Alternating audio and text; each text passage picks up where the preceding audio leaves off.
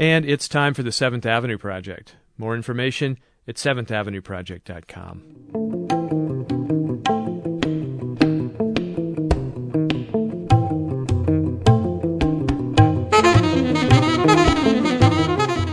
Hello, I'm Robert Polly, welcoming you to a musical edition of the 7th Avenue Project. On the show today, the Trans-Oceanic Jazz of saxophonist Rudresh Mahanthappa. He's been tearing up the jazz scene for the last decade and a half, winning critical acclaim, audience polls, and lots of other honors, not only for his command of the jazz canon from bop to avant-garde, but also for his synthesis of jazz and South Indian classical music. And while jazz artists have been experimenting with Indian music going back to the 1960s, Rudresh has taken things way beyond the experimental stages. In groups like his trio, the Indo-Pak Coalition, he's practically created a new jazz idiom, where Indian and American styles come together so naturally, you can't tell where one leaves off and the other begins. And by the way, Rudresh and the Indo-Pak Coalition are coming to the Monterey Jazz Festival this week, and we'll be broadcasting the festival right here on KUSP. I'll give out more details later in this show. But getting back to Rudresh and what some have called his passage to India. He grew up in Boulder, Colorado, the American son of Indian immigrants. His parents occasionally played recordings of Indian devotional music, but like most kids around him, he was more interested in pop, rock, and other Western sounds. He took up alto sax in the 4th grade.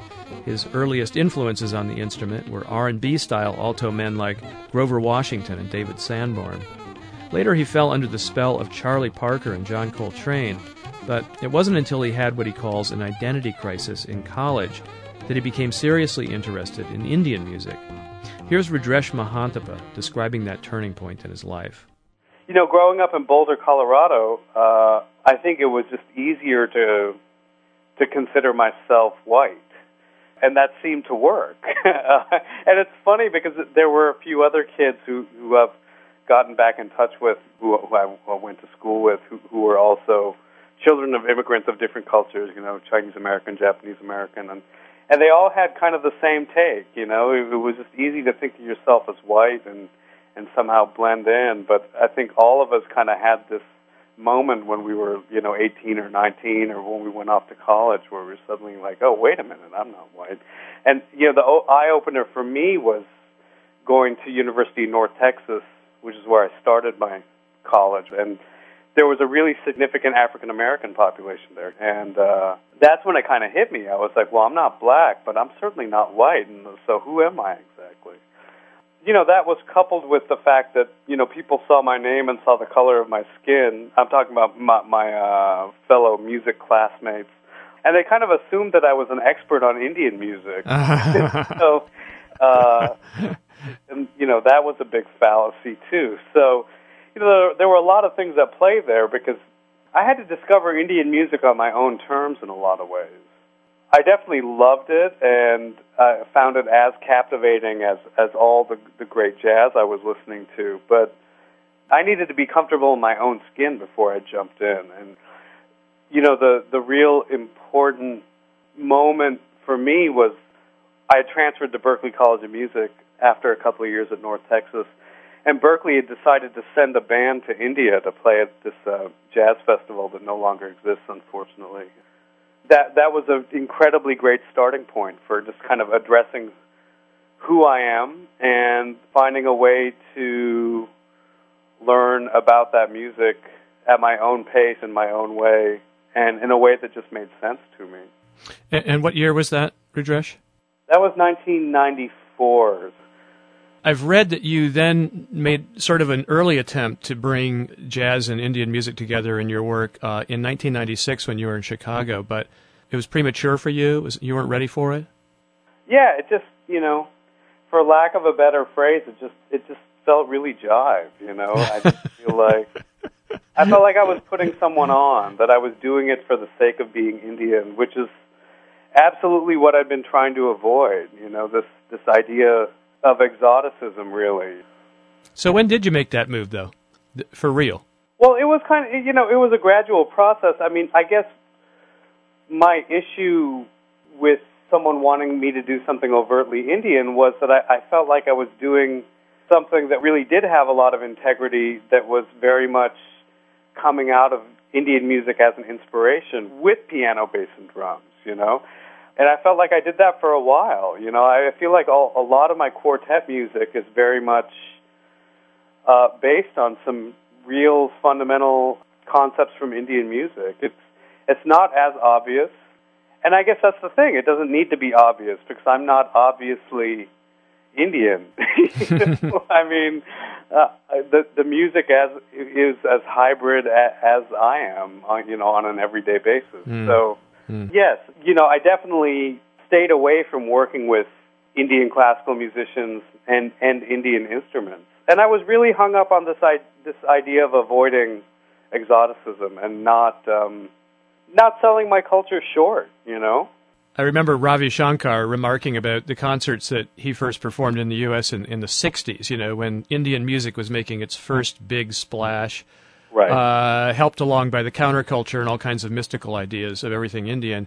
And he said people would be stoned and, you know, spaced out, etc., and they really weren't getting, you know, the music on its own terms. They were projecting a lot of fantasies onto the music in those days.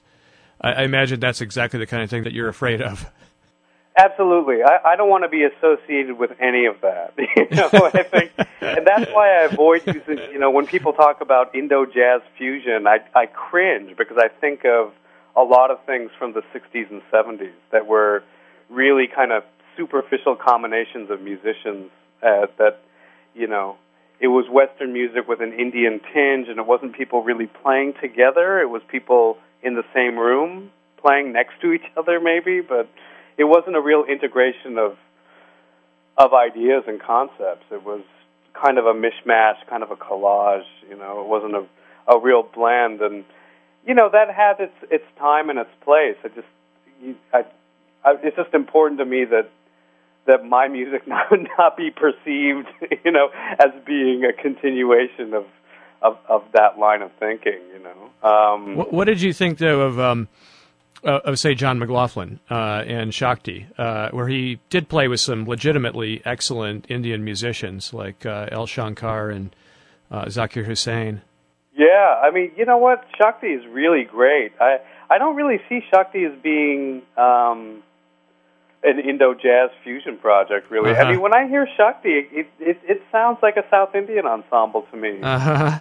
Except, you know, McLaughlin is in there. Yeah. And you know, McLaughlin, he's not like trying to play bebop. All those guys are playing all those rhythms. Yeah. He's, you know, he knows his Indian music, and he's nailing that stuff, and it's incredibly captivating. Yeah, that's always a funny thing. It's like, you know, Shakti's not a fusion project to me at all. It's an Indian classical ensemble that's been reworked a little bit, that has a place in the jazz world because McLaughlin was involved. Mm-hmm. Because all those other guys, yeah, they're heralded Indian classical musicians for sure. So you're talking about your early forays into a sound that did bring together your background in jazz and your interest in Indian music, and I wanted to play something from an album of yours called Black Water that I guess came out in 2002. Right. This is a track called Balancing Act.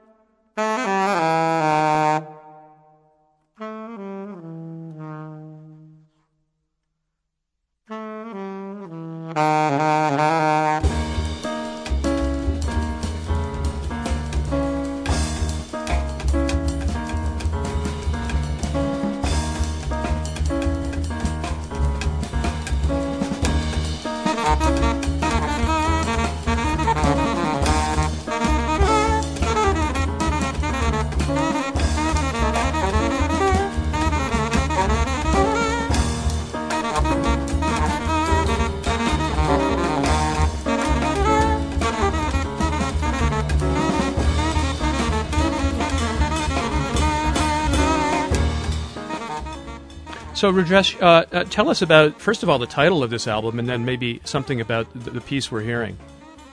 Well, Blackwater is an expression that you see come up in different periods of Indian history. There was a time when the Brits would send essentially what were Indian political prisoners to the Andaman Islands.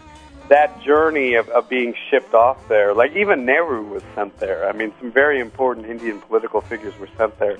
And that journey and that incarceration was referred to as Black Water. But Black Water also became a more general expression to describe South Asian emigration, to the New World and losing one's ancestry and kind of creating a new identity. The idea of a black water seems like a kind of a gulf or a chasm separating you from the past. Exactly. Or, I think in particular it kind of refers to what is the South Asian equivalent of the Middle Passage. Because, there were many South Asian slaves brought over at the same time as African slaves, like, to the Caribbean and, what ended up being the Southeast United States. That's why you see so many South Asians and so many South Asian names, like in Trinidad, Jamaica. And then I think that expression is kind of become, a general description of leaving one's South Asian ancestry behind or being open to it and morphing into something else.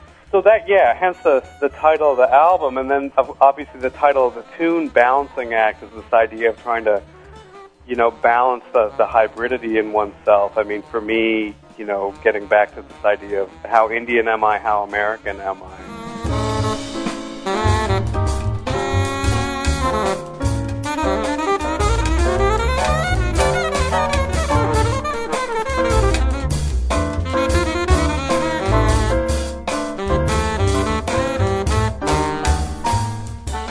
Musically, that tune is a great example of one of the many ways I've kind of tried to conceptually integrate, jazz and Indian music. The melodic content and the rhythmic cycle are actually all based on actually some North Indian rhythms and a North Indian raga, and but at the same time, it's this.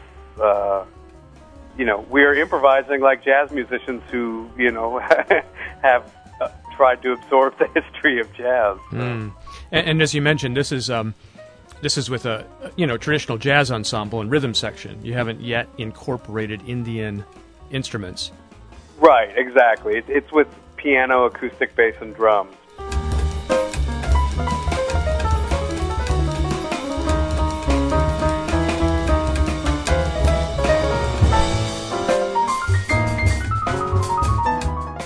But I have to say it is with a special bunch of people that are coming to the music with a very uniquely equipped background to convey what I'm trying to convey. I think, first of all, the tune is incredibly difficult, so I think I'd be hard pressed to throw it in front of many rhythm sections. But for example, Vijay Iyer's playing piano on this track, and he and I have a long history of working together and have similar upbringings and similar cultural backgrounds. And Elliot Cavey is playing drums, and Elliot is very well versed in a lot of South Asian rhythms.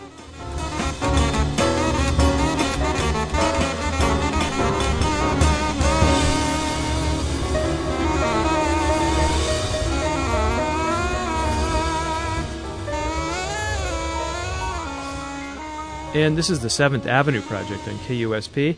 I'm Robert Polly, talking today to the saxophonist Rudresh Mahanthappa about his work combining jazz and Indian music.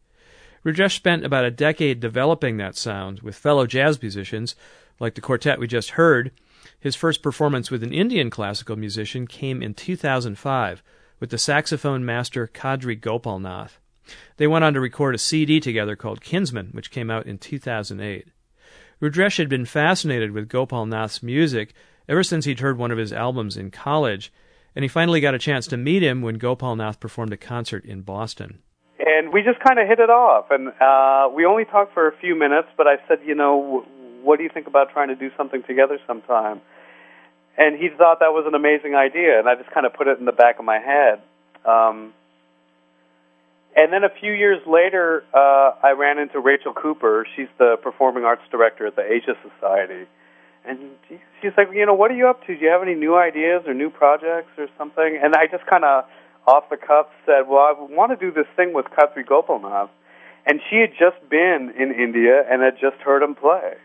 And she was like, he is great. Let's talk. Let's make it happen. And so suddenly I was doing this thing that was exciting and terrifying. And, I just kind of had to throw myself into it and figure out how we were going to make some music that highlights both of our abilities, but also, pushes some boundaries and pushes our own musical boundaries as well, and to create something that's, again, not jazz and not Indian music, but something else, something that's very much 21st century. So let's listen to an example from that album you did with Kadri Gopalnath, the album called Kinsman, and this is a tune called Ganesha. A lot of people will know who that is, the elephant-headed Hindu god Ganesha. Let's listen a bit, and then we can talk about it. Sure.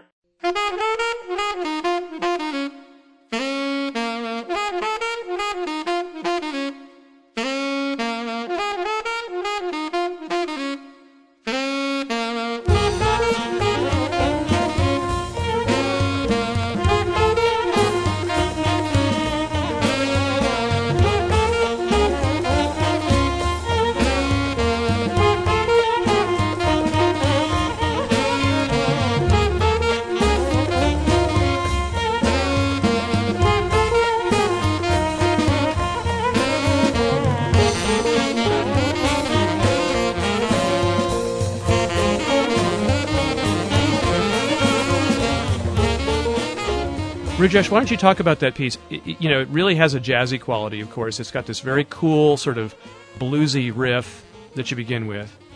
Right, well, it is a blues, actually. It's kind of a short-form 6-bar blues in 7, I guess. Again, in trying to kind of integrate these two, amazing forms of music, I thought it would behoove me to kind of go back to basics. So the first thing that struck me was like, well, it would be really cool to play a blues, and find a space where that works for everybody involved. So it does have this kind of this bluesy riff that I'm playing. But also the thing is, the raga that it's based on, that you hear Kadri outline more, I mean, the first time I heard that raga, I was like, man, this is so bluesy. This has just a real soulful, bluesy collection of notes.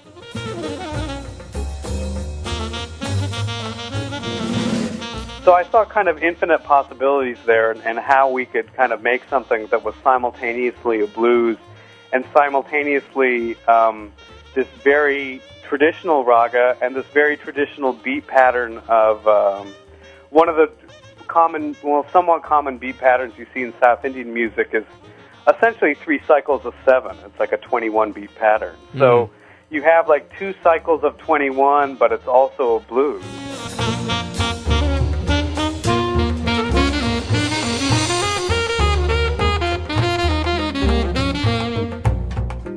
If there's an aura around Indian classical music, other than the mystical one we talked about earlier, it is of real technical, sophistication. I mean, I think a lot of people have the impression that Indian classical produces a lot of virtuosos and some real monsters on their instruments. And it's very intimidating. I mean, it's intimidating for people who don't know the musical system. I'm just wondering if you were intimidated to sit down with some of these guys. Well, I know that I have to bring my A game. I think the most terrified I've been was I was part of this project called Miles from India. That was kind of an all-star band. It was all-star Indian musicians plus a lot of famous Miles Davis alumni. Wow. And me. I was kind of neither camp, but, I was invited to be part of the project. But I don't know if you know U. Srinivas, the mandolin player. No, I don't. He's a South Indian mandolin player, and he's absolutely frightening. Genius musician. And there was this one part of the show where we had to trade. And it's like, I have to trade phrases with Srinivas? Like, most people would, give their left arm to be in that position. Like, oh my God, I'm going to trade phrases with Srinivas. But like, man, I was terrified, When you trade with someone like that, are they trying to throw some of the toughest stuff at you and make it hard for you to respond? Or are they really are they generally kind of being nice and saying, okay, I'm going to pick some phrases that I know he can answer with?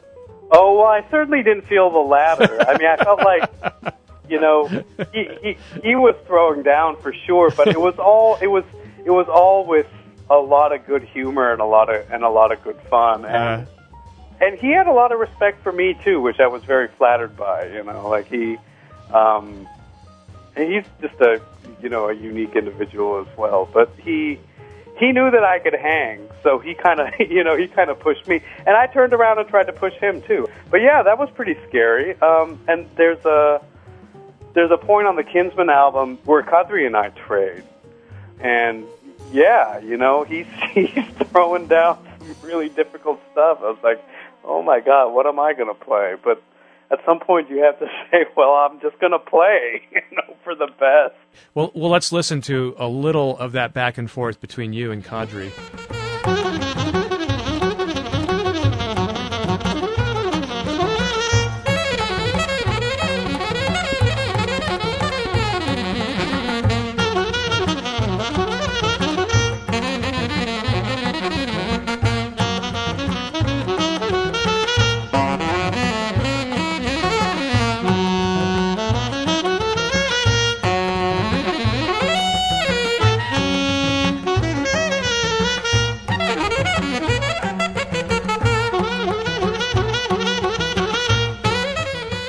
Now, I should ask you, you have some pretty mean chops yourself on alto. When did you develop those? I mean, were you super intense as a kid, just practicing, or did you get serious later and really, develop your skills? How did that come about? That's a question I'm asked a lot, and I don't really have a good answer for that because I don't remember really working on that.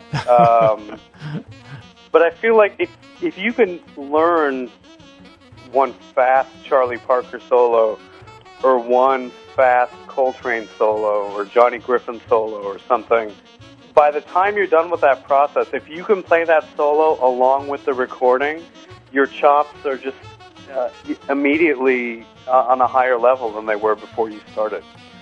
And I feel like you can get all of that from just trying to learn solos from albums. And I'm a big believer in osmosis of sorts. I mean, that's kind of an oversimplification, but I think that you can kind of reach heightened senses of awareness and absorption if you're in the right mind frame to do so. And I think there was a semester at North Texas where the first thing I put on every morning as soon as I woke up was Johnny Griffin playing Cherokee on, and I hope your listeners know Johnny Griffin, the great tenor player. And he did an album, I think it was for Blue Note, called Introducing Johnny Griffin, and I think Cherokee is the first track. And it's at this incredibly fast, just breakneck tempo, just impossible tempo. And there was something about, I listened to that every morning, and somehow the idea of playing fast or having a lot of chops, yeah, I think it's just kind of a state of mind. I mean, I don't really feel like my fingers are moving any faster. For some reason, to me, playing fast and playing slow, it all feels the same way to my fingers. Well, I can just hear musicians listening to this gnashing their teeth. You make it sound so easy.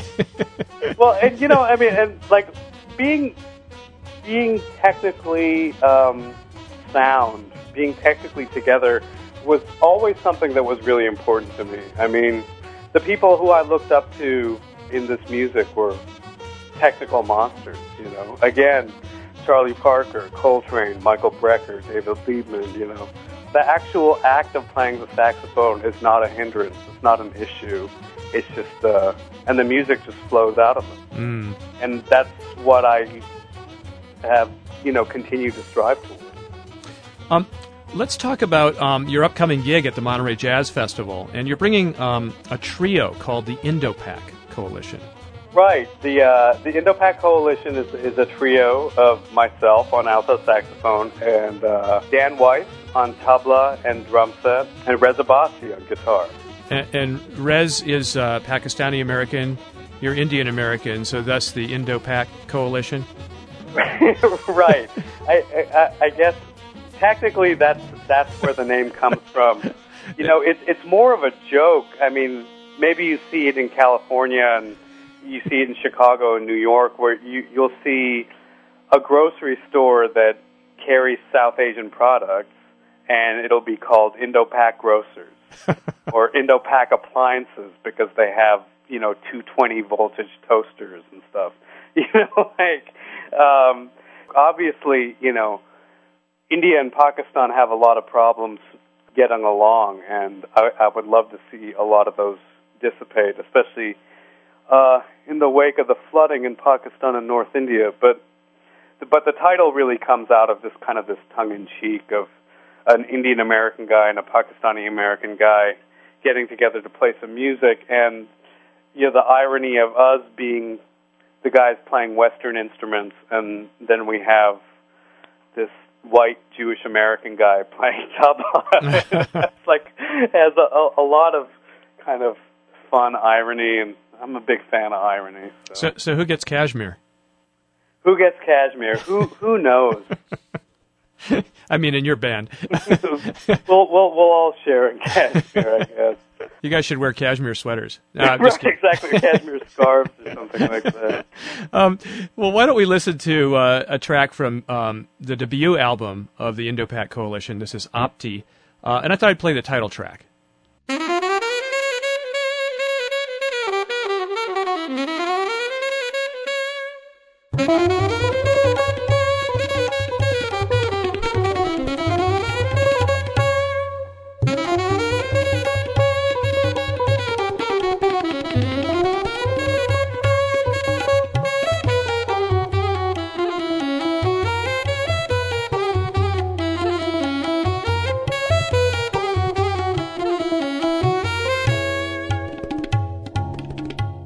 And, I could say this about all of the music I've heard of yours, but it certainly applies to this tune, that you've got these Indian influences, you've got the Western jazz tradition, and a broad span of the Western jazz tradition, and it all feels like one perfect whole to me. A completely integrated experience.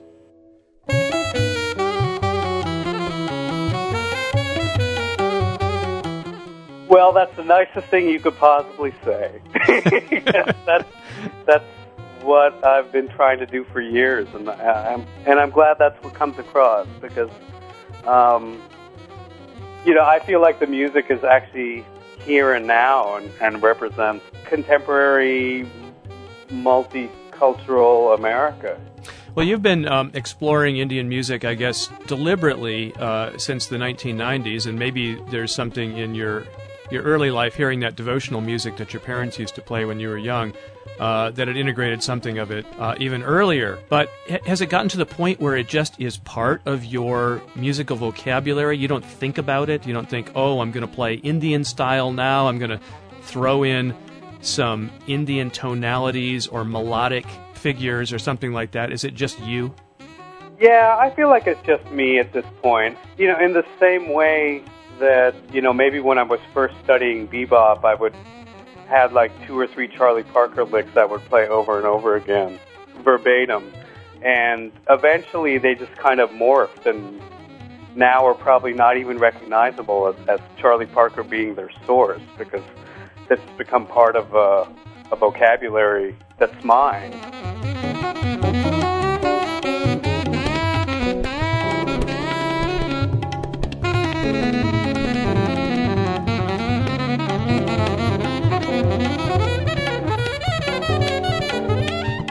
When we listen to a piece like Opti, are we hearing that famous Indian musical structure known as a raga? You know what? That's a really good question. You're hearing a collection of notes that's being treated like a raga, but actually that kind of the scalar motif that you hear there at the beginning that kind of runs through the whole tune is more something that comes out of maybe like Messiaen, or it's definitely not a traditional Indian raga, and it's not by any means a traditional, normal kind of Western scale. It's I don't like the label, really. I mean, it sounds so cold, but it's something that's often referred to in 20th century music as being a synthetic scale. Something you made up, huh? Yeah, exactly. The way you turn it over and vary it reminds me of what Indian musicians do in ragas. The way they explore absolutely. a figure. And it has some real raga elements to it. In raga theory, there will be an ascending form and a descending form. So that's to say, imagine playing a scale that's not the same coming down as it is going up. And a lot of what makes ragas beautiful is there are certain notes that have greater emphasis, that have greater value, that aren't necessarily completely obvious to the Western ear.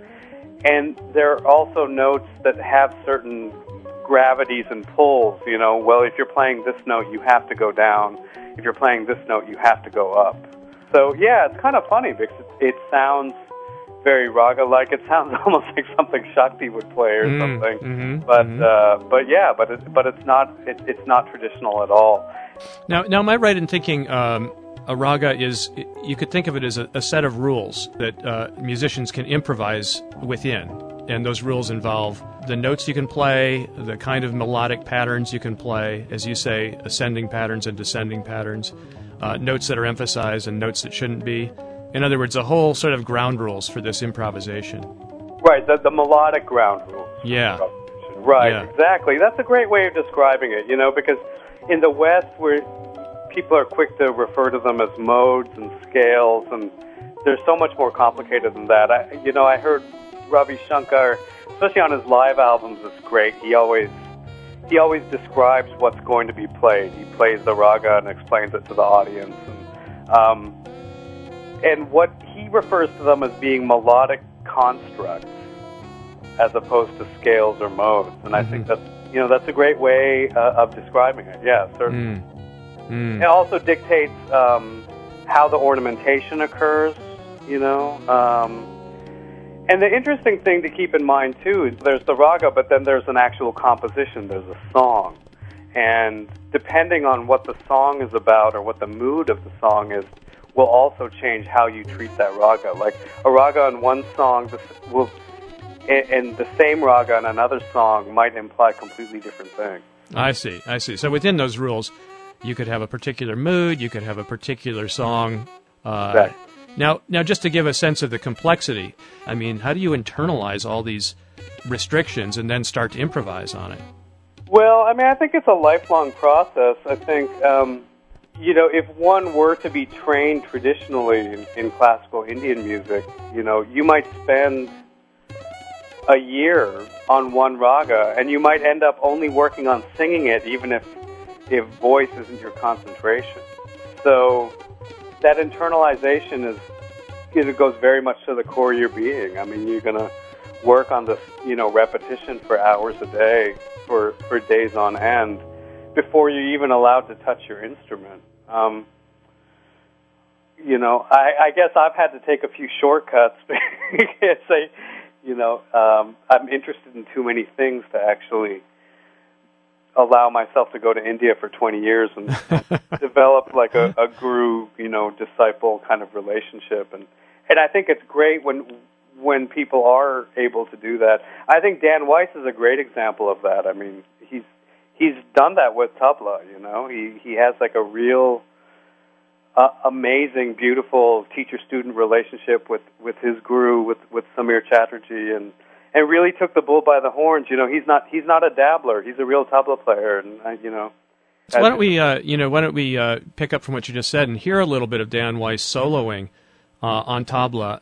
This is from a piece called, and correct my pronunciation if I screw it up, Vandana Trayi? Yeah, Vandana Trayi. Yeah, Vandana this is the only tune on the album that I didn't write. This is actually a Ravi Shankar composition that I found just to be incredibly beautiful and really wanted to record it. Well, here's the part where Dan steps out.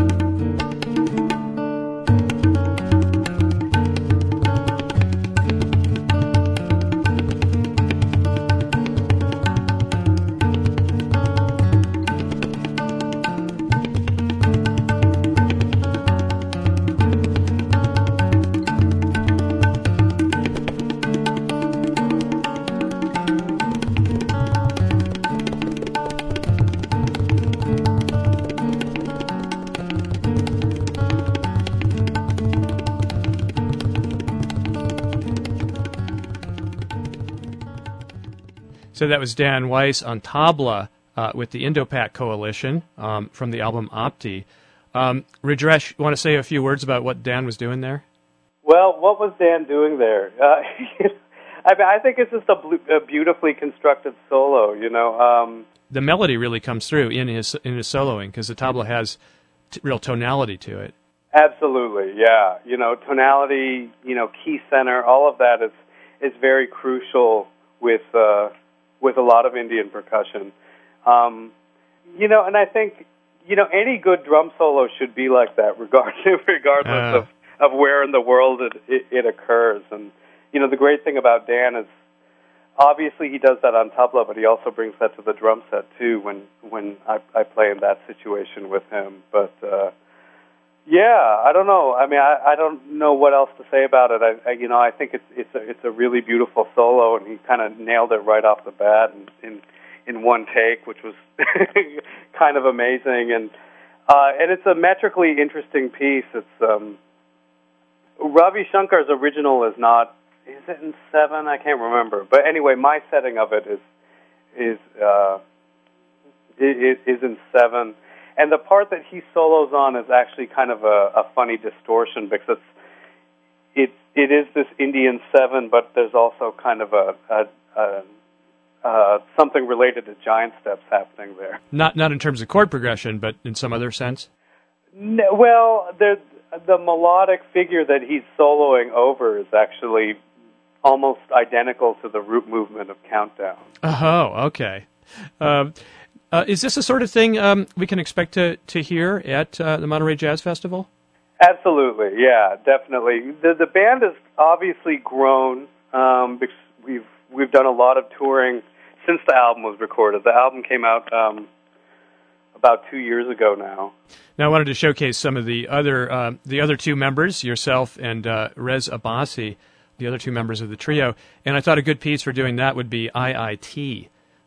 Let's hear an excerpt of that. Sure.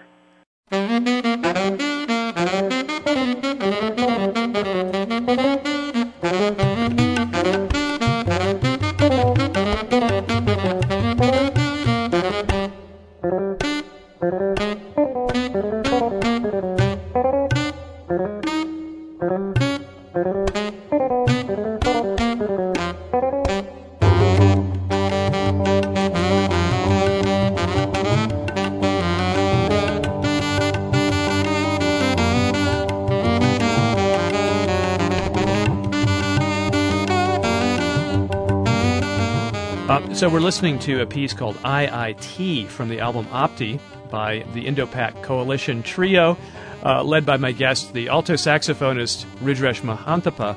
And IIT, by the way, is the name of the Indian Institutes of Technology, a bunch of schools that are sort of the equivalent of MIT here in the U.S., technical institutions.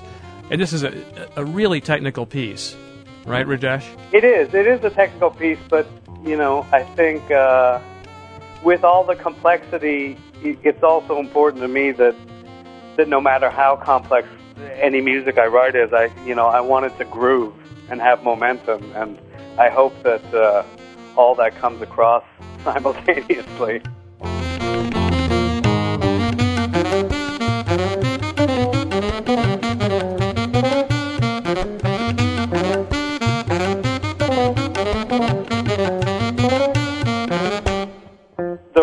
The rhythmic structure for this tune is a little bit mathematically complicated. You can think of it as in 4/4, but it's actually broken up into 6/5/4/3/2/3/4/5.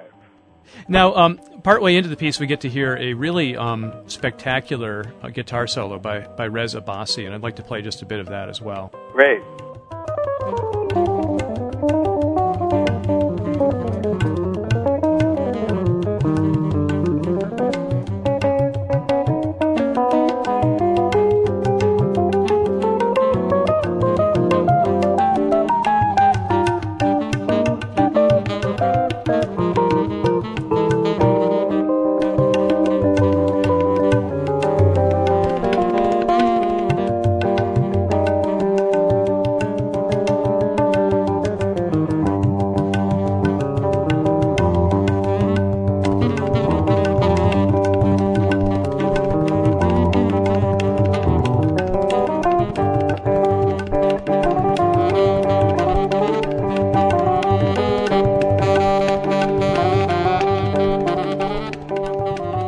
Want to talk about Rez and his playing? I mean, Rez is a real virtuoso guitar player.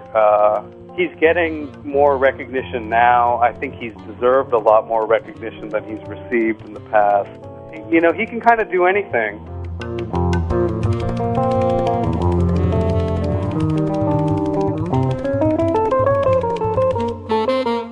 Speaking of virtuosity, we also get to hear a pretty smoking solo by you two.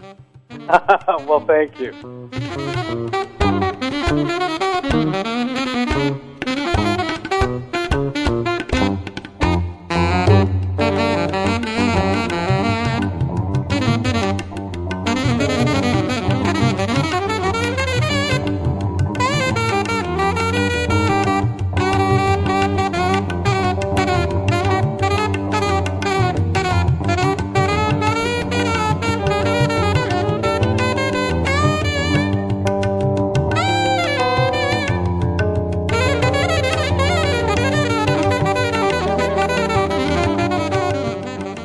The music obviously allows players to really show off their technical chops. Do you have any aesthetic feelings about when it feels good to just go all out, and when it makes more sense to hold back? I feel like I'm getting a better sense of that as I get older. I feel like we're always surrounded by an older generation that's telling us that less is more.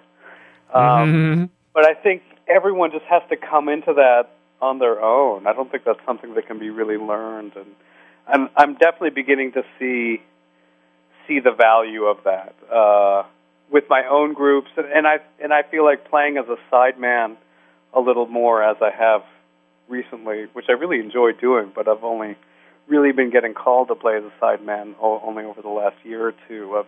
I'm beginning to see the value of making more out of less.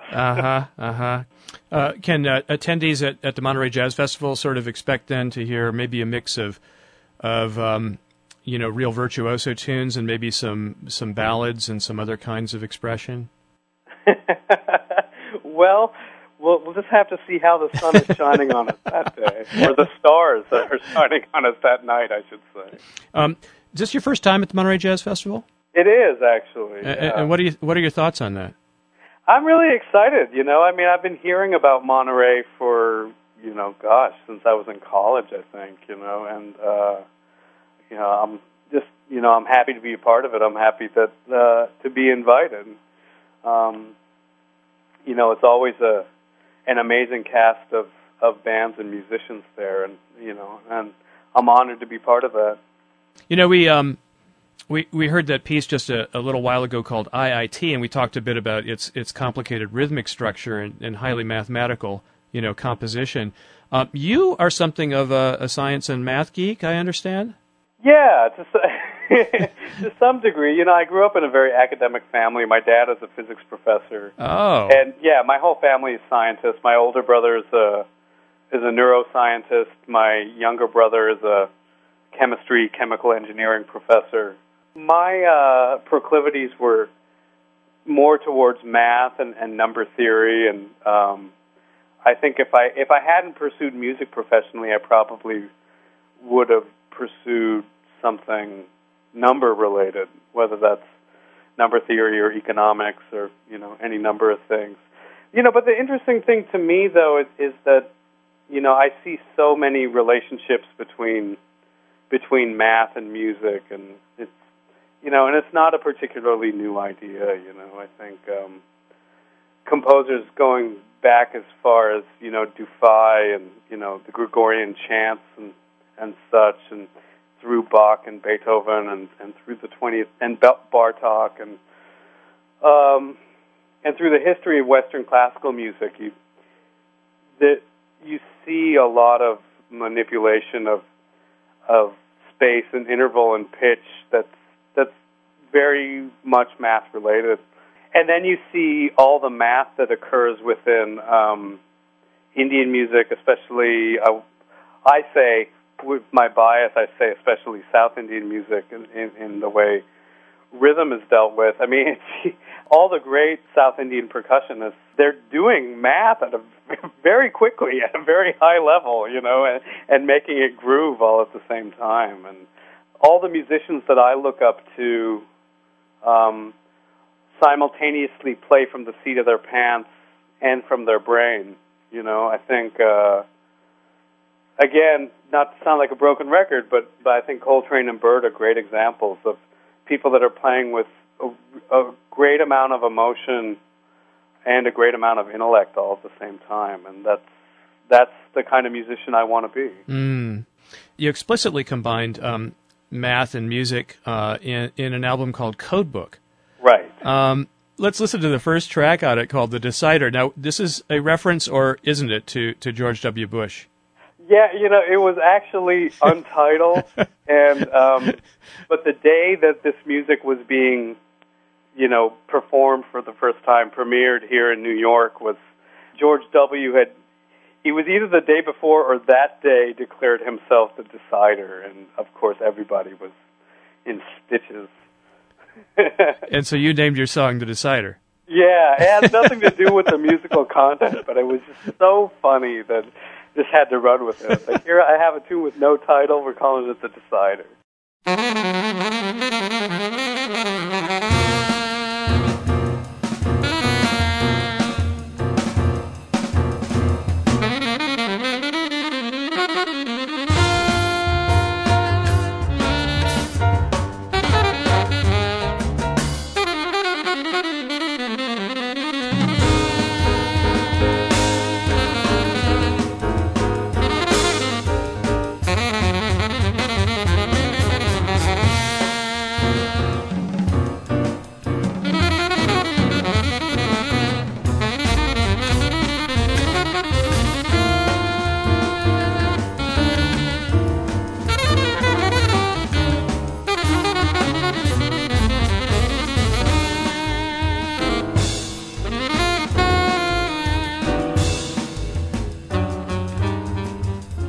And Rudresh, this piece is mathematical, and there's something going on here? Yeah, in the mathematical there is. realm? The melodic content is based on these interval groupings that Bartók played around with a lot compositionally, where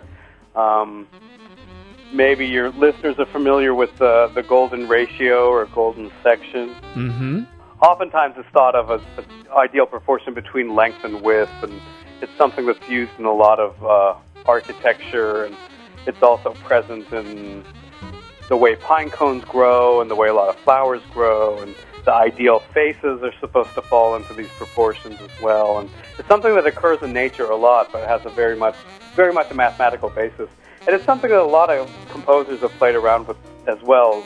It's made up of these three-note melodic cells that are all kind of bridged together, but those melodic cells are based on the golden section. I don't want to get too technical about it. So that's happening in the melody, and some of the rhythmic stuff is actually Dan Weiss's name in Morse code. People talk about odd meters. People talk about playing in 7 and 5 and 13 and blah, blah, blah. Mm-hmm. One of the fundamental ways of breaking that down is thinking of groups of 3 and groups of 2 and how those line up. And one of the easy organic ways of thinking of the 3s and 2s is really thinking of them as longs and shorts.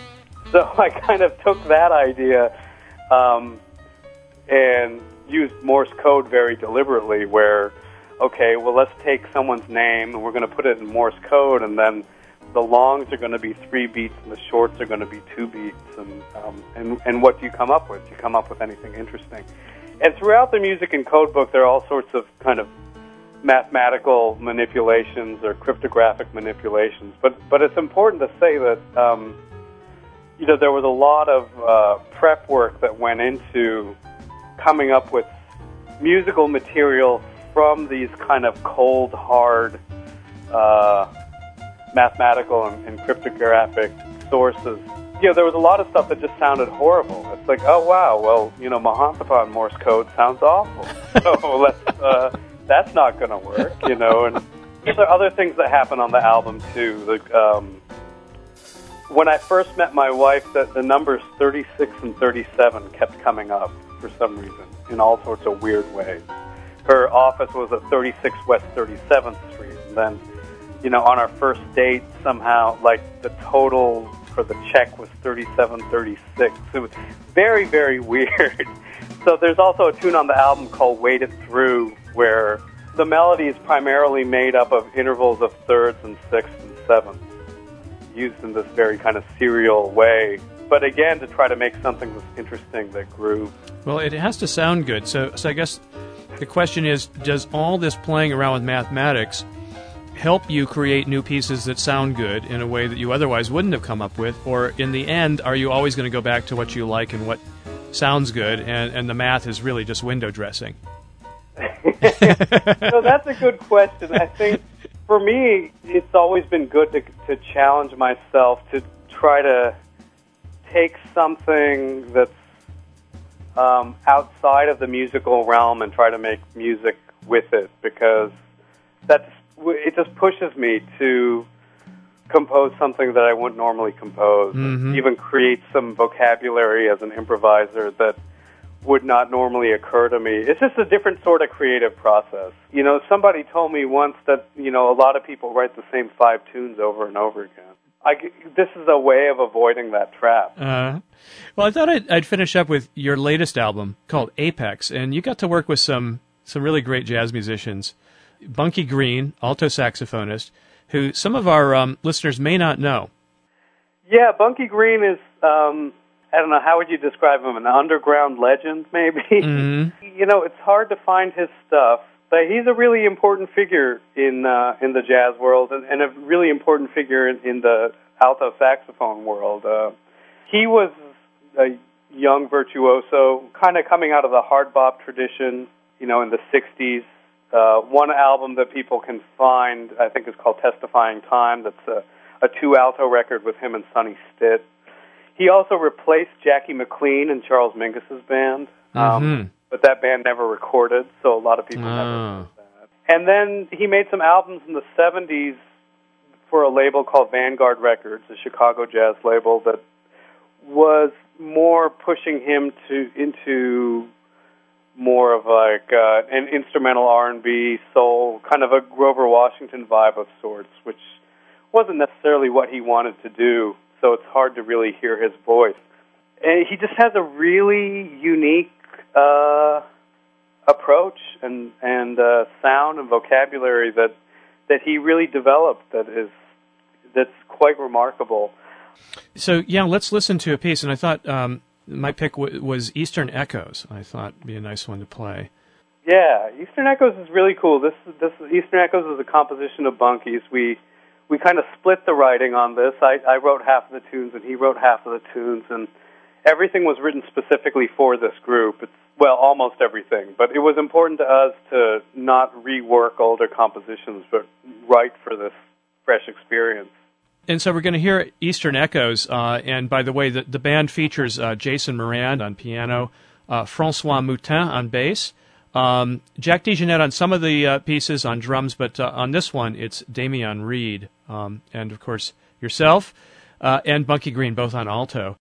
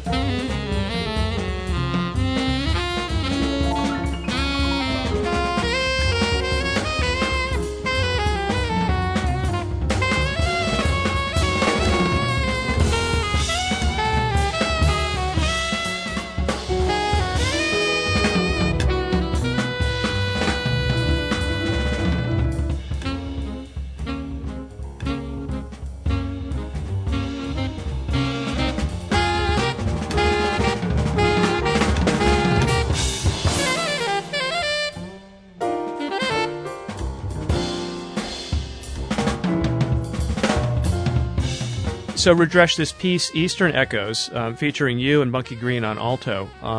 We heard Bunky there starting in, and then you joining, trading licks. Yeah, right, exactly. He starts, and we kind of trade back and forth, and then we take turns playing the melody as well.